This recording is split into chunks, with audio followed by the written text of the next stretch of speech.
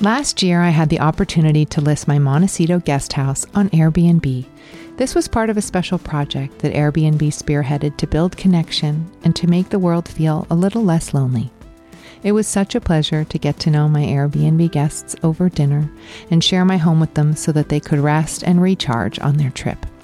But typically, the beauty of hosting on Airbnb is that while you're away, someone else can get as much joy from your home as you do. Being a host on Airbnb is great for those who travel frequently, have extra space, or own a seasonal home. If you've stayed at an Airbnb, you know the unique experience it offers. And now you can share that same experience with others in addition to earning additional income on the side. To learn more about hosting on Airbnb, head to airbnb.com/host.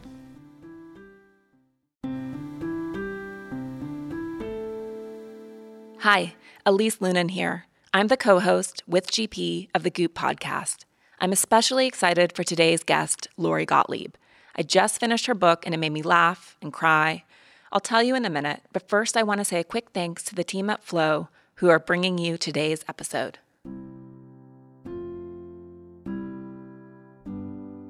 My unofficial New Year's resolution was to drink more water. 6 months later, I'm pretty proud to say that I've been sticking to it, and it's gotten easier since Goop teamed up with Flow. Flow is naturally alkaline spring water. It's packaged in sustainable paperboard packaging with a plant-based cap. It contains more healthy minerals than most bottled water, and it comes in organic flavors like cucumber mint and blackberry hibiscus. The flavors are made without the sugar, artificial sweeteners, calories, and GMOs that are unfortunately found in a lot of other grab-and-go options. To see why people love Flow, head to flowhydration.com and enter code GOOP30 at checkout for 30% off your order or first month of subscription so you can have Flow delivered right to your door. Don't hold anything too tightly. Just wish for it, want it, let it come from the intention of real truth for you, and then let it go. For me, our soul is like it's unbound, it's limitless, but we will use words to limit ourselves. When people stop believing that somebody's got your back or Superman's coming, we turn to ourselves, and that's where you become empowered. Courageous participation attracts positive things. I'm Gwyneth Paltrow. This is the Goop podcast, bringing together thought leaders, culture changers, creatives, founders and CEOs, scientists, doctors, healers, and seekers, here to start conversations, because simply asking questions and listening has the power to change the way we see the world. Today is no exception. I'll let Elise fill you in on her extraordinary guest, and I'll come back after their conversation to answer a question from one of you. If you have a question you'd like me to get into in our next round of Ask Me Anything, send it to us at Goop on Instagram or Facebook. All right, over to Elise. Lori Gottlieb is a psychotherapist and the author of Maybe You Should Talk to Someone, which I loved reading. Lori is a true storyteller. She believes that stories are about connecting with one another and being able to say, "This is who I am. Can you understand me?" Lori has used the wisdom she's gained as a therapist to influence her writing and also tell about the other side of therapy. What's going on with the therapist? Lori and I talk about all things therapy, the profound experiences Lori's had with her patients and in her own work. We talk about how we all sometimes revel in the struggle and how we can instead confront our pain. I learn about what idiot compassion means, the breakthroughs we have when we allow ourselves to be vulnerable, and mostly how important it is to feel our feelings. It was a really powerful conversation. We can't see the ways in which we're getting in our own ways, that we are causing ourselves to suffer more than we need to. And therapy can really help you by holding up a mirror to you and helping you to see your reflection in a way that you normally don't. You know, what is your role in this? What is your response to the pain? How can you do something different so that you're not in so much pain? Let's cut to my chat with Lori Gottlieb. So thanks so much for being here and congrats on your book. Thank you. It is all of the components of a great book, I think. It's wise, it's funny, and I cried. It's very sad, but in the right way. Yeah, I mean, I hope that it makes people feel. Yeah. And that includes both joy and sadness and the whole gamut. Yeah, and a little bit of frustration I felt for you in the room with John, one of your patients. And I think it's such a fascinating book, too, because having participated, you're always wondering, like, what's happening on the other side? So the perspective that you bring, both in your own therapy work, in your own practice, and then in your own therapy, is, I thought it was so fascinating. Yeah, I think so much today we see the Facebook, the Instagram version of people's lives, and we know intellectually that those are curated versions of their lives.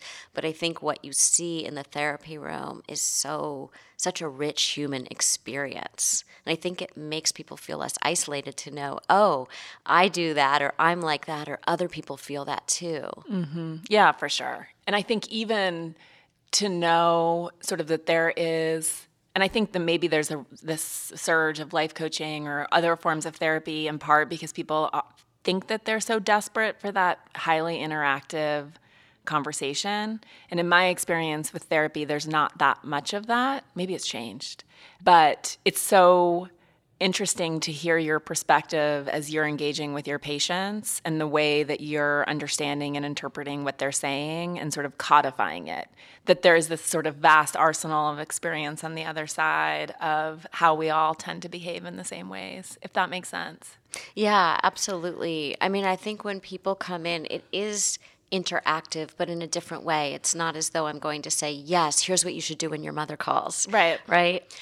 I think that's right, but I do think that what goes on in the therapy room is interactive, just in a different way. So we don't necessarily give prescriptive advice, like, here's what you should do if your mother calls. Right. But we help you to come up with what you should do.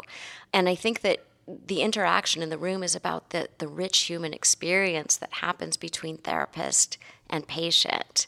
You know, I think that people come in and they think like, I'm hiring this person to do a service for me. And they don't realize that they're going to have this very emotional interaction with that person in the room. Right. And I think it's interesting, and maybe how often, and I know you sort of say, we don't know what people should do. And when we tell people what to do, they typically resent us. Right. They don't, people don't really want advice. Right. Well, so, you know, there are so many reasons that we don't give advice. One of them is that people will plead with you to tell them what to do. And yet then they'll resent you for it because people want agency over their own lives. So if it goes badly, they'll blame you for it. Even if it goes well, then they feel like, ooh, it doesn't really feel like it came from them. It came from something out there. Right. And the other part of it is I have this word taped up next to my files, ultracrepidarianism, which is the habit of giving advice outside of one's knowledge or competence.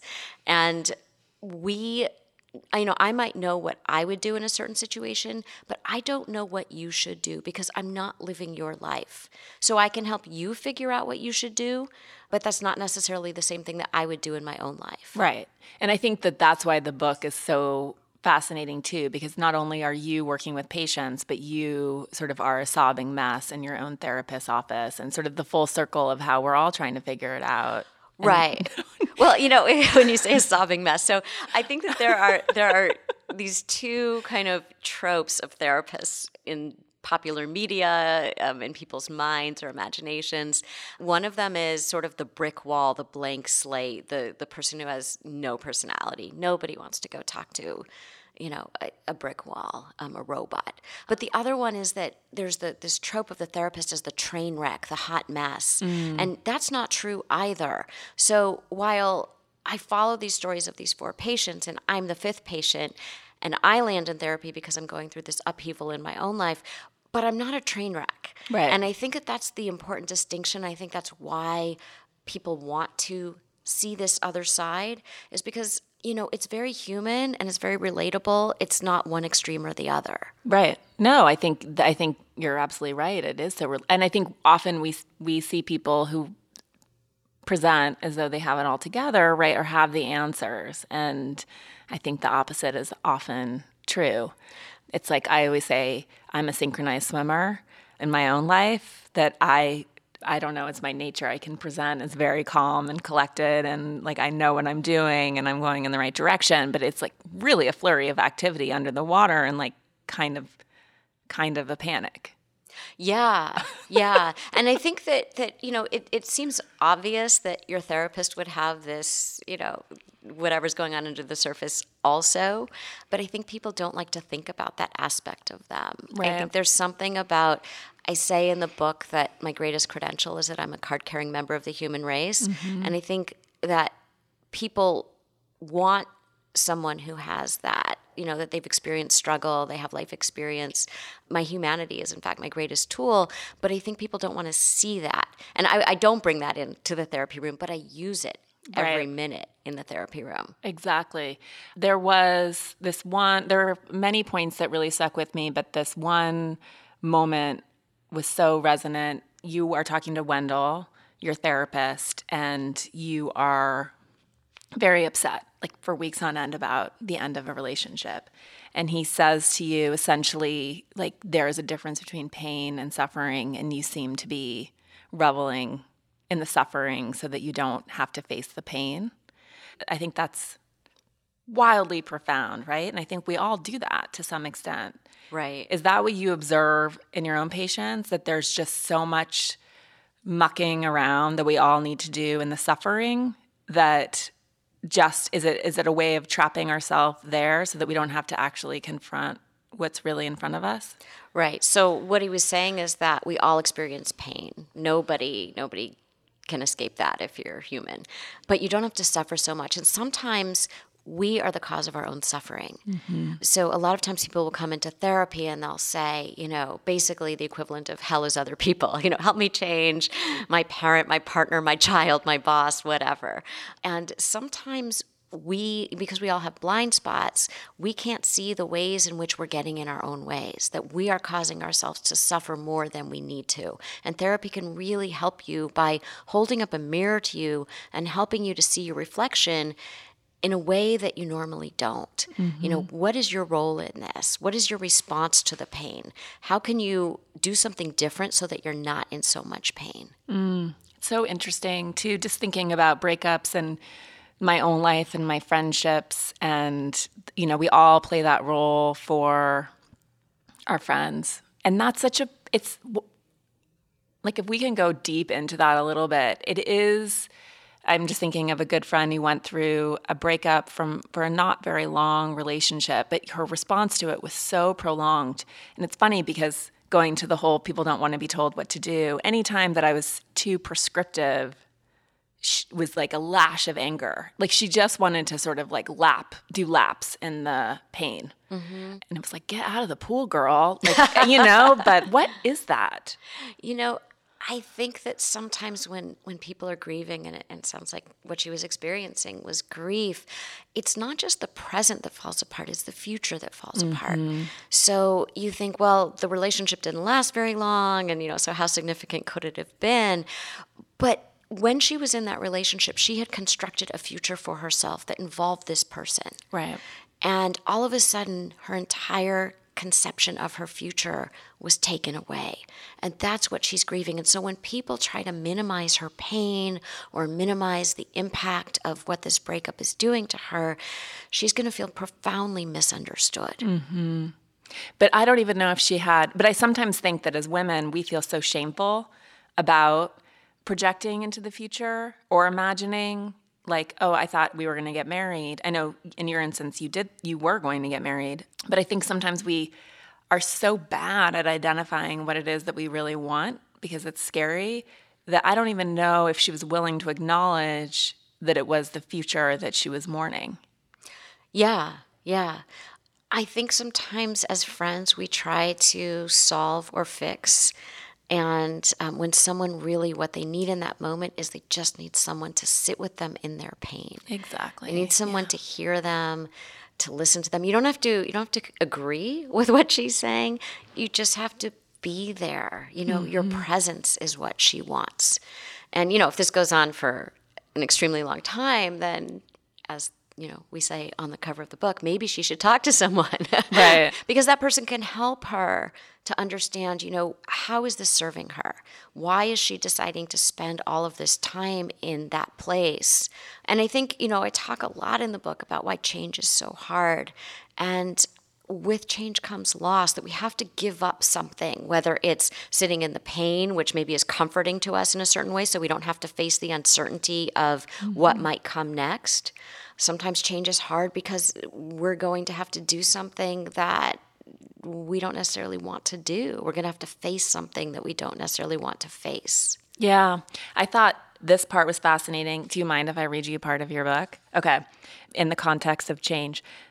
You're right. Whenever one person in a family system starts to make changes, even if the changes are healthy and positive, it's not unusual for other members in the system to do everything they can to maintain the status quo and bring things back to homeostasis.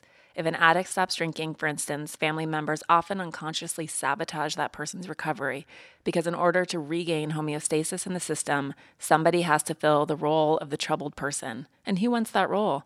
Sometimes people even resist positive change in their friends. Why are you going to the gym so much? Why can't you stay late? You don't need more sleep. Why are you working so hard for that promotion? You're no fun anymore.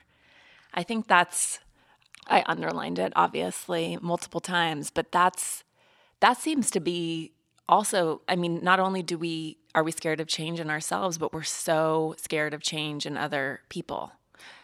Yeah, because if other people around us change, then we might have to change. So if you are with somebody who's doing something that's unhealthy, they're drinking too much, they're not getting enough sleep, they're not taking care of themselves, and all of a sudden they start to get healthy, then you are going to have to make some changes because now you see yourself reflected in this person and you don't look very good. Mm. And so, if you hang out with people who are unhealthy, you don't have to look at the ways in which you're unhealthy because no one's pointing that out to you. It's not being reflected back to you.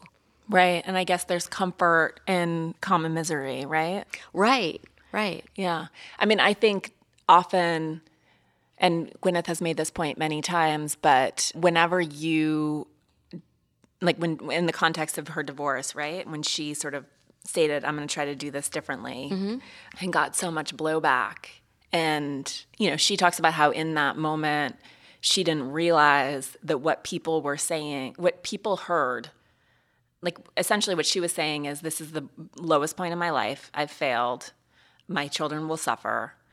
And maybe they can suffer less. That what people heard was, I'm going to do this better because you all are doing it wrong. And you've done it wrong. And that if people perceived her to be impugning them. Meanwhile, she was saying, can we just collectively change the status quo and make this less awful? But it's interesting. It's culturally we do that. In our family system, we do that. And I've experienced that with my friends. It's hard. I judge myself when I don't go to the gym and my friends are getting on with their lives. Right. So how do we change? Is it just being aware of it? I think sometimes when you're having a reaction to what somebody else is doing, ask yourself, why am I having this reaction? What does it bring up in me? One of the things I think that's related to that is envy. So on the one hand, these people will make you look at yourself in a new way when they start to get healthy.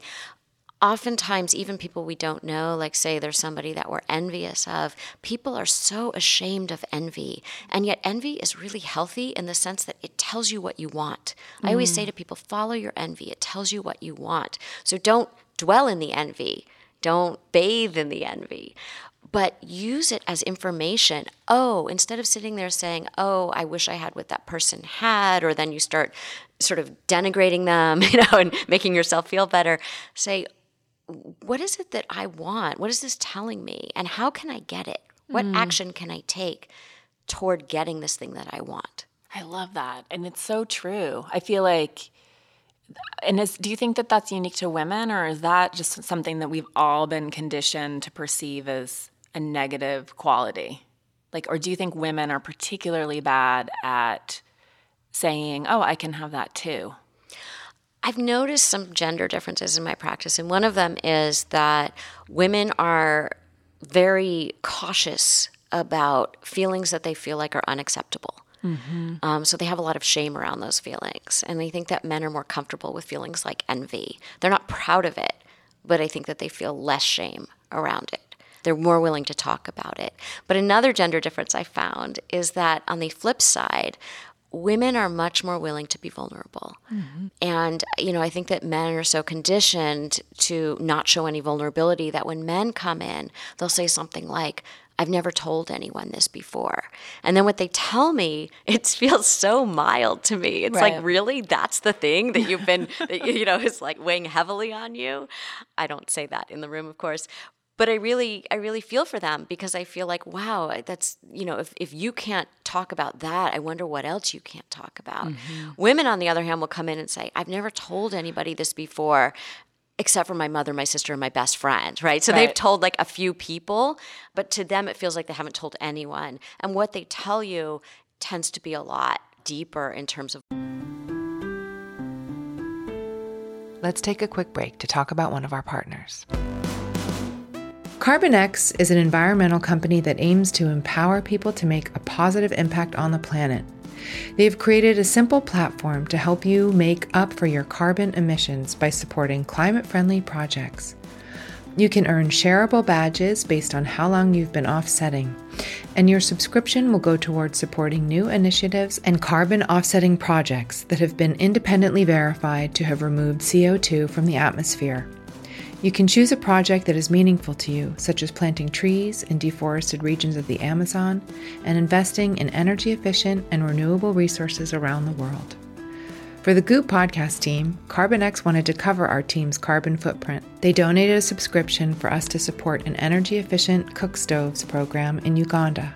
To learn more about CarbonX, head to their website at carbonx.com. That's carbon with a K-X.com, or download the CarbonX app. Okay, let's get back to the conversation. Vulnerability. Just a second, we're taking a quick break.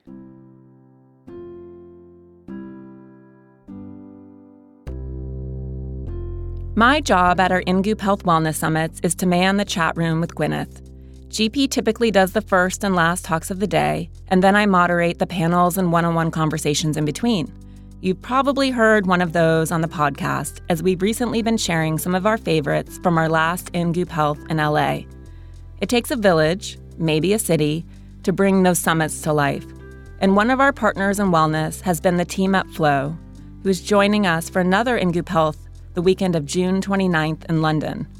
My team jokes that Flow's naturally alkaline spring water is the secret sauce that keeps me from passing out on the panel stage after moderating several back-to-back conversations.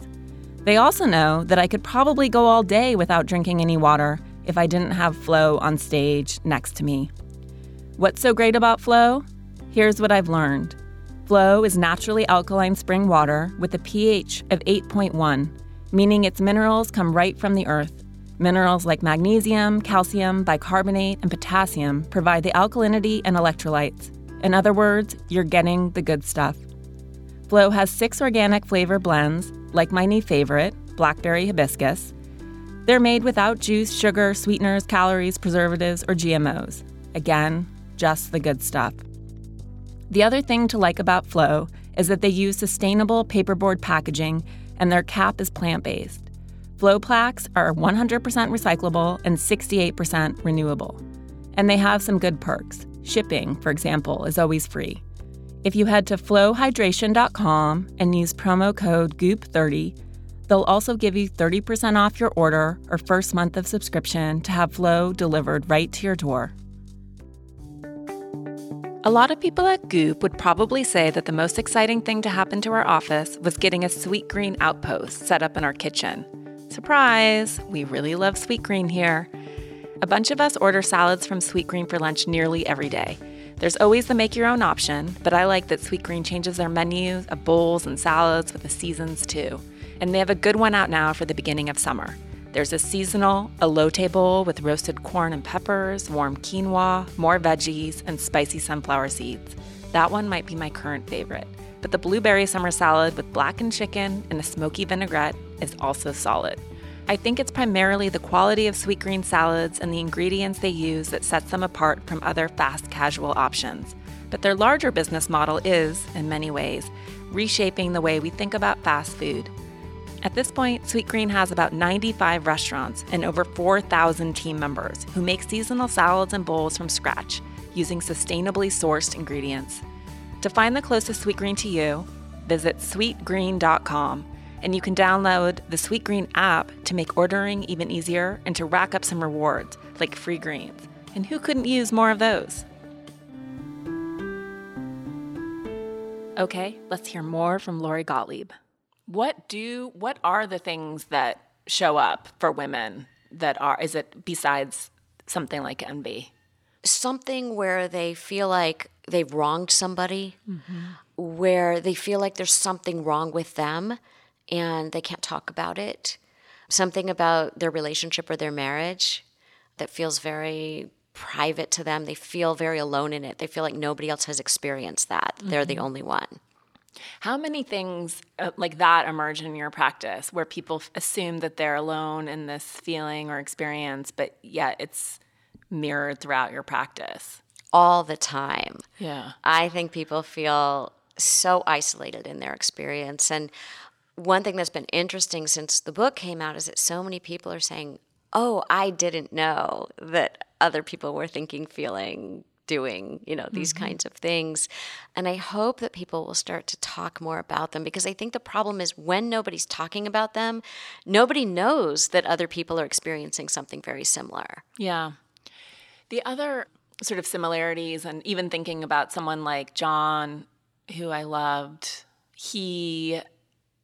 the tendencies that we all have and sort of the way that you guys observe small behaviors, like our addiction to our phones or the need to distract himself by eating in your presence, or like what can we, like from that, is everything that we do telling in some way? Like if we all paid more attention to the small things that we were feeling in our bodies and then expressing, like how much would we learn about ourselves? That's so true. The problem is that people feel like if they don't feel their feelings, like a lot of people will say, not in these words, but they'll come in and they'll say in some way, help me not to feel, meaning help me not to feel my sadness, my anxiety, my grief, my guilt, whatever it is. But if you try to suppress a feeling, it actually gets stronger. And it comes out in behaviors. So it might come out in, a colleague of mine calls the internet the most effective short-term non-prescription painkiller out there. And, so it'll come out in like, you're sitting there on the internet going down the rabbit hole when you don't want to be thinking about something, but your feelings are still there. Right. It might come out in John's case in the book, in his abrasiveness, in his way of sort of, thinking that everyone's an idiot and he knows better. That's his way of keeping people at bay, because he can't let people get close to him because he might feel something he doesn't want to feel. Yeah. How closely could you tell like a true story in the book? Is that like 99% someone in your practice, or I'm just curious? So I only wrote about people that I was no longer seeing because I didn't feel like I could do therapy with them and then write about them simultaneously. And then I changed all the identifying details, which is really hard in this age of Google. Exactly. I was like, who is this? I must know who this is. Right. And it was really important to me that I did everything I could to protect their privacy. So the stories are all true stories, but all of the details have been changed. Got it. And did everyone give you their blessing? Yes. Yeah. The other thing that I thought was really interesting, and this was sort of an aside, but I think it's true, and it goes back to the whole conversation around pain and suffering and that addiction, is that when you talk about how patients typically need to seduce their therapist with their misery, that it becomes impossible in some ways to tell your therapist about the good things that are happening because you want them to stay tethered to the fact that you're in pain. Does that ever change in your practice? Like, do people get to a point where it's like 95% positive?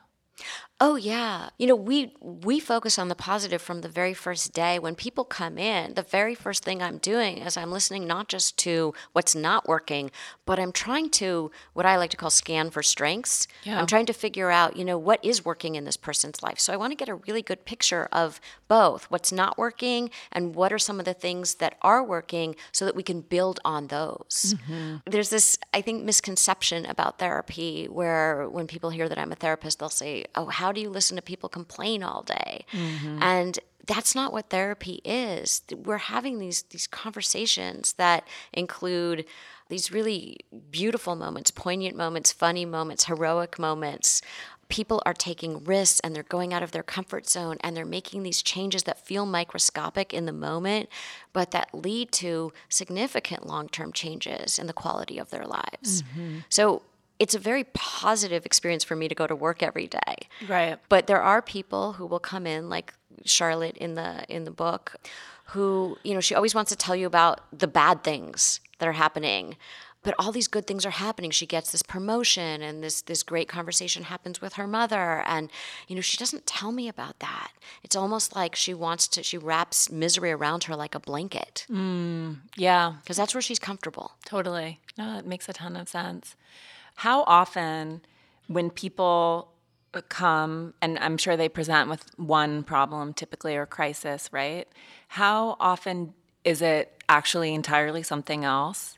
And is it almost always sort of rooted in childhood or early life experiences, or not so much? So when people come in and they tell me what's going on in that first session, I'm listening to the music under the lyrics. They're telling me something, and that's the content. And I want to understand more about what is the underlying pattern or struggle or theme that will become more apparent, that has led to whatever the lyrics that they're telling me. And there's always various themes that a person is using to kind of move through the world. And sometimes, I work a lot with story just because I have a writing background. And sometimes I feel like I'm an editor in that room where they come in with this story and it's a faulty narrative. Like, I'm unlovable, or I'm not worthy, or nothing will ever work out for me. Or in John's case, the opposite, which is I'm better than everybody else. And usually those stories are based in something historic that they don't even realize that they're carrying around from earlier experiences. So how can we help them to update the story to make it more accurate in the present so that they can do something different for the future? Right. I'm just thinking back to about what you said about how our common sort of human instinct is to try to solve each other's problems.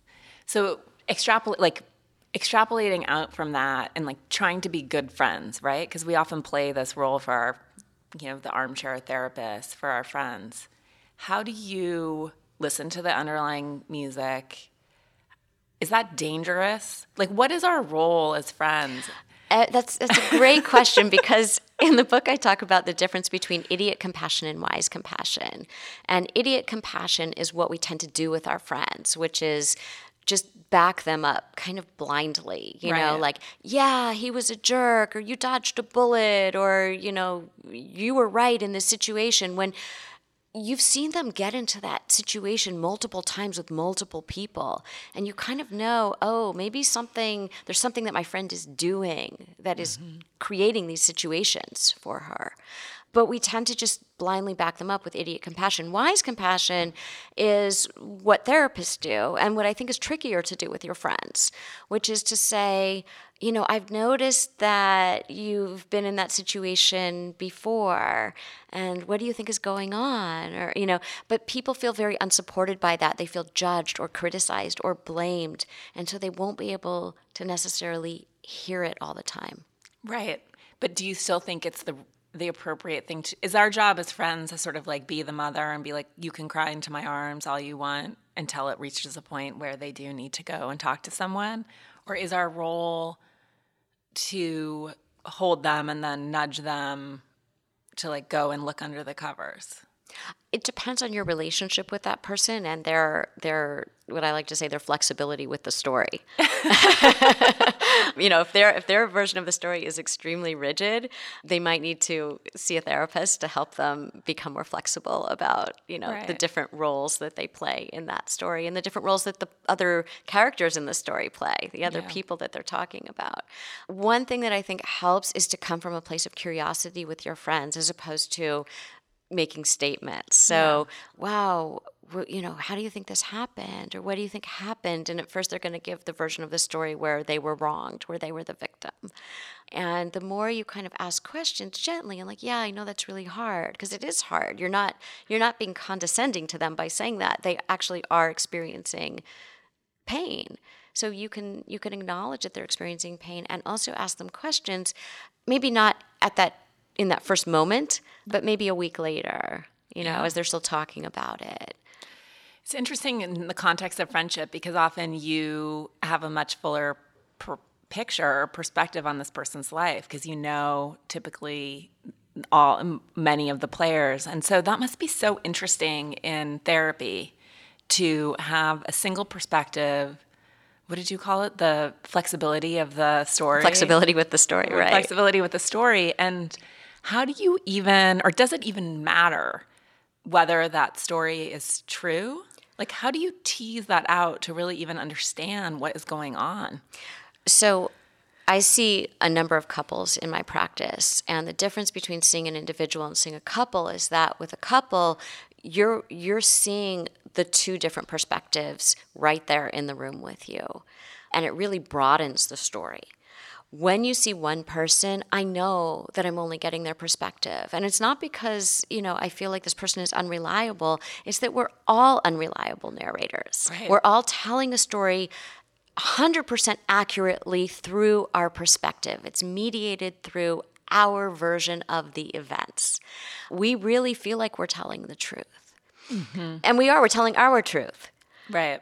And so the problem is that if you don't have any curiosity about that story, you're not going to move forward in any way. You're not going to grow or change in any way. So I really help people to get curious about themselves and their lives and the stories that they're coming in with, so that they might be able to see it a little bit differently. Yeah.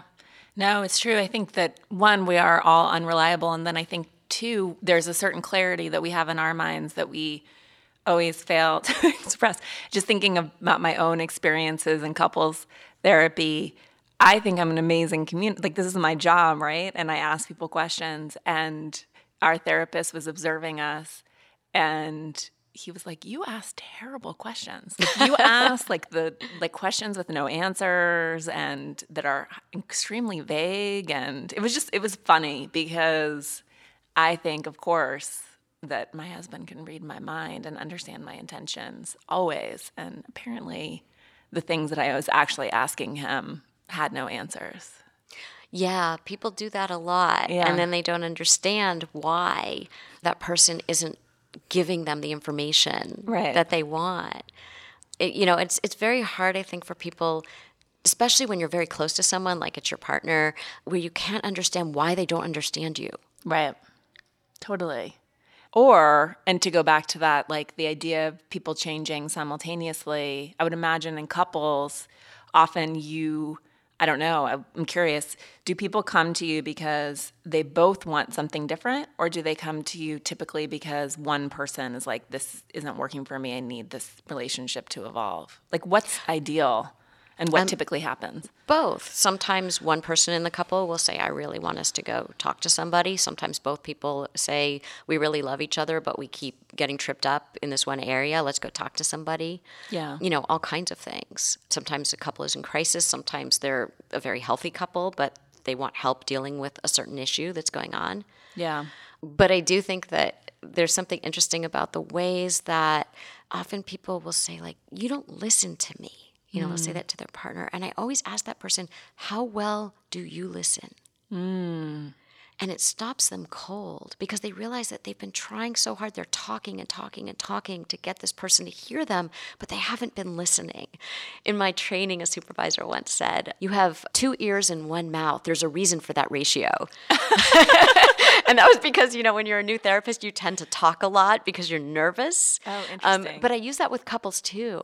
Use those 2 ears. Yeah. You'll get a lot, you'll make a lot more progress, and you'll be heard so much more if you can hear the other person. Totally. And I think too, using your eyes, we went to see Stan Tatkin, who's amazing and has been on the podcast. And he, one of the exercises is that you look into each other's eyes for a very extended amount of time. I don't know if we'd ever done that before. And then you talk about what you perceive to be each other's biggest fears. And that was amazing. And you watch and he's watching you, but you're also watching each other.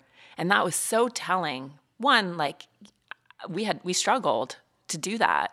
It's you feel so vulnerable when you do that. Yeah. But also, like, we couldn't really articulate. We didn't really get it right, which was also really fascinating. But to watch, and you can like see how people's faces change when you try things on, and I don't know, it was incredible training. And that's sort of how he works, is this idea of like, here's some tools. Go and observe how that lands.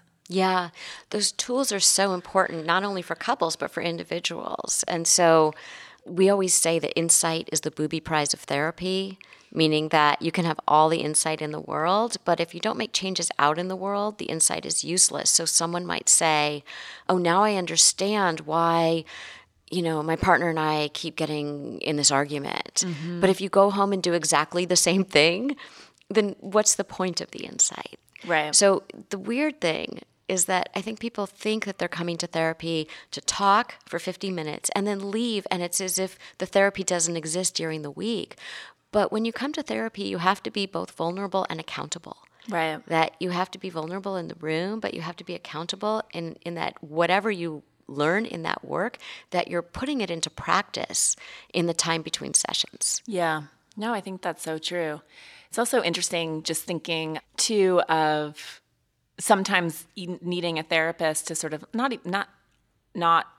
give you a diagnosis, but even point you in the direction of what you need to work on and like what's presenting, what are the behaviors and what are the patterns, so you even know where to start, right? Well, what's interesting is that whatever people do out in the world, they will do with you in the therapy room. So if you are avoidant, you'll be avoidant with your therapist. Mm. If you distract by, trying to be entertaining or going off on lots of tangents, you probably do that out in the world when people are trying to connect with you. Mm. And so you learn a lot about yourself by having the therapist point out to you what you're doing. And then you can notice it when you're doing it outside and try to understand, well, how can now I notice that I'm doing that when so-and-so is trying to connect with me. I'm going to stop talking now. Right. Let's take a quick break to talk about one of our partners. Last year, I had the opportunity to list my Montecito guest house on Airbnb. This was part of a special project that Airbnb spearheaded to build connection and to make the world feel a little less lonely. It was such a pleasure to get to know my Airbnb guests over dinner and share my home with them so that they could rest and recharge on their trip. But typically, the beauty of hosting on Airbnb is that while you're away, someone else can get as much joy from your home as you do. Being a host on Airbnb is great for those who travel frequently, have extra space, or own a seasonal home. If you've stayed at an Airbnb, you know the unique experience it offers. And now you can share that same experience with others in addition to earning additional income on the side. To learn more about hosting on Airbnb, head to airbnb.com/host. Okay, let's get back to the conversation. That kind of thing. We're going to take a quick break.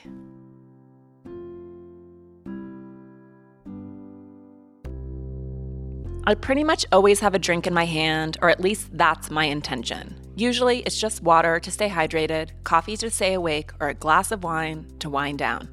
I try to avoid plastic bottles and cups as much as I can, so I'm into alternatives that are as easy to pack, transport, and wash, and that it can turn over to a barista for a hot or iced matcha refill. So I love Corkcicle. If you haven't tried it yet, Corkcicle is a modern lifestyle brand that makes good-looking drinkware.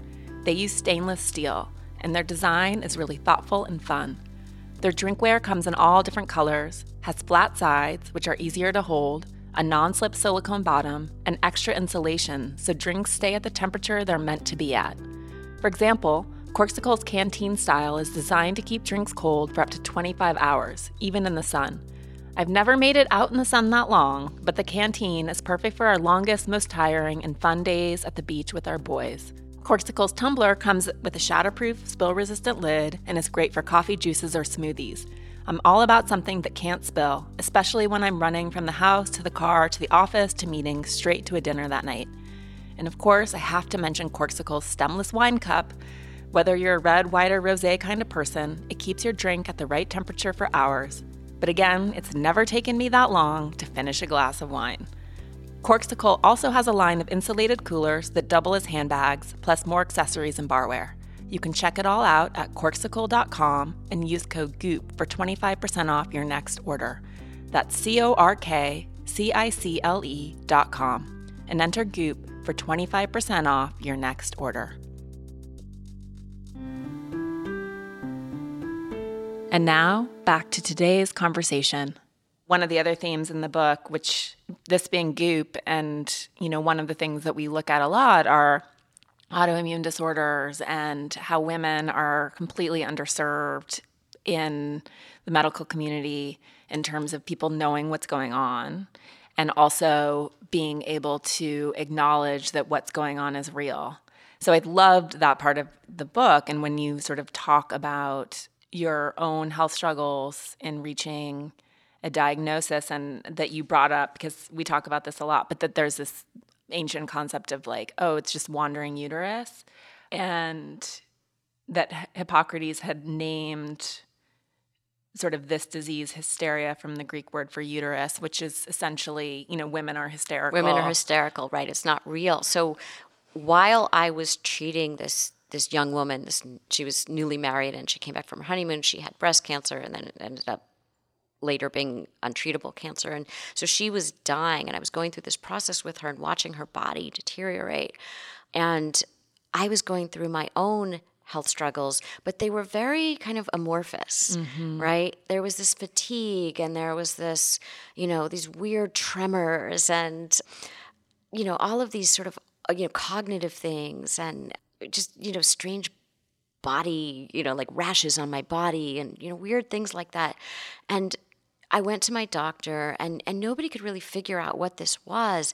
And at one point they sent me to a neurologist, and it was this like very macho guy in like, his cowboy boots, and he walks in and he doesn't even examine me, and he just like types into the computer, looks at my chart, sees that I've been to different specialists who have not figured out what I have. And he says, kind of don't worry your pretty little head. You must be really tired. You're a mom. You must be really tired. Take some melatonin. And I tried to explain to him, the problem is that I'm sleeping too much, not too little. Right. But he doesn't want to hear it. And he just kind of, writes me off as kind of anxious and stressed out, female mother. Right. and I got a lot of that. And finally, it came to a point where I realized, oh, wow, this is a thing where I have actual lab tests and MRIs that are showing these abnormalities that people don't know what they are, but they're there. They're data that's out there that's not just my report. And it was really interesting. So did you get a formal diagnosis? We never got a formal diagnosis. We do know that a lot of my symptoms are related to markers of autoimmune disease. So there's something going on with my immune system. And at least now I have doctors who don't, prescribe to the wandering uterus philosophy, where they take it very seriously. And that really helps. It doesn't help with the symptoms, but it helps that they're still looking, they're still trying to find out. And when there are certain symptoms, they'll treat them. Right. I've read a lot since then about the way that the medical system often discounts women's concerns as anxiety or stress or depression. And, interestingly, of course, at that time, I was anxious. I had just gone through this breakup, but I had these physical symptoms before that when I was happily in the relationship. And so I think we start to question ourselves, which is what I did. I thought, well, maybe it is anxiety. Maybe the doctors, who think that it's something about like a mental health issue. And there is this connection between our minds and our bodies. But no, in fact, I really did have, and do have these physical issues. And I think it's really important that, I wanted to include that in the book, even though I felt very exposed putting that in the book. But it was really important that I talk about that because and since then, so many women have said, I've gone through that too. Yeah, it's very common.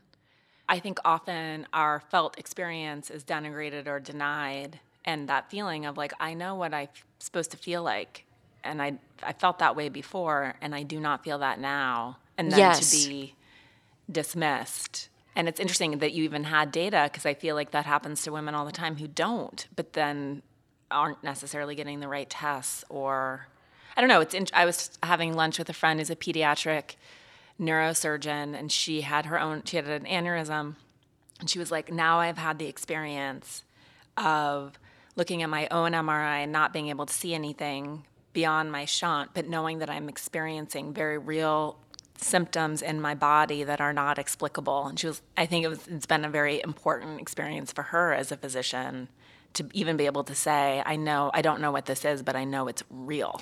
And that's what's so important, is even if they can't figure out what it is, to acknowledge that I believe you. Yeah. I believe that you know your body. Mm-hmm. It's the same reason I think that when women come into therapy, they often apologize for crying. Mm. When men don't apologize when they're crying as much. Interesting.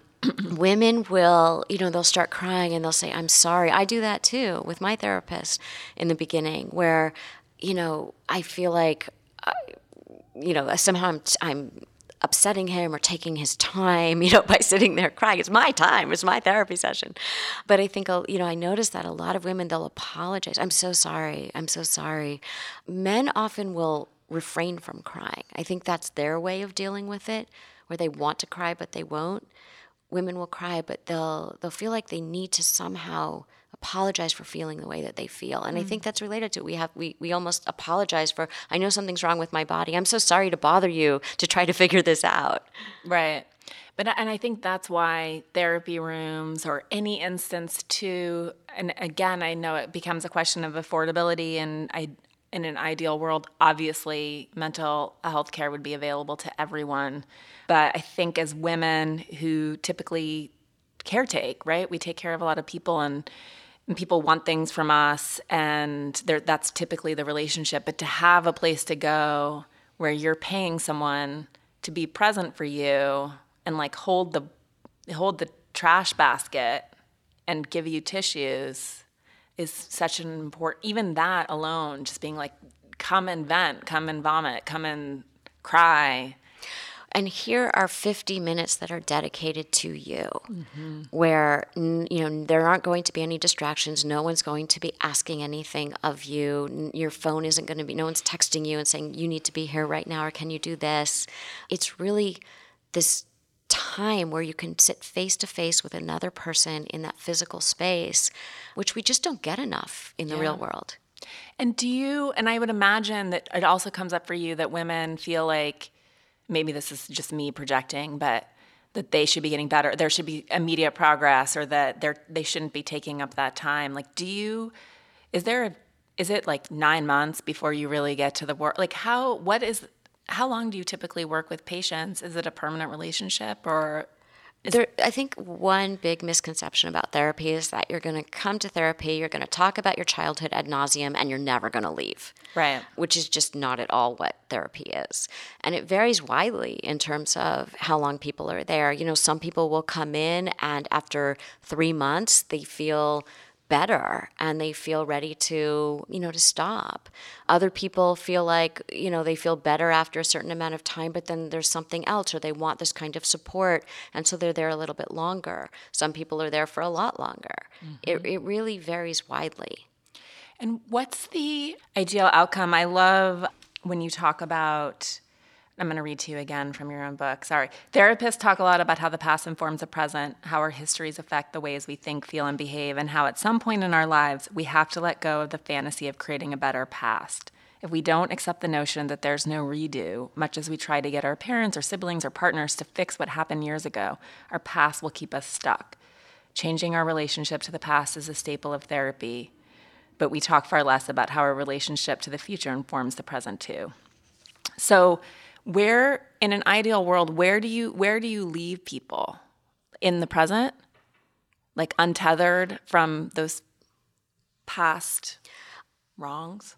We carry all of that with us. So, I help people to have a better relationship with their past so that it doesn't contaminate the present. Mm-hmm. And I think that when people leave, it's not as though all of their pain goes away. It's that it doesn't feel as, it doesn't take up as much emotional real estate. And the pain isn't as sharp. Mm. And they can integrate the pain into the present and into the kind of future that they want to create for themselves. Thanks for listening to my chat with Lori Gottlieb. For more, head to lorigottlieb.com.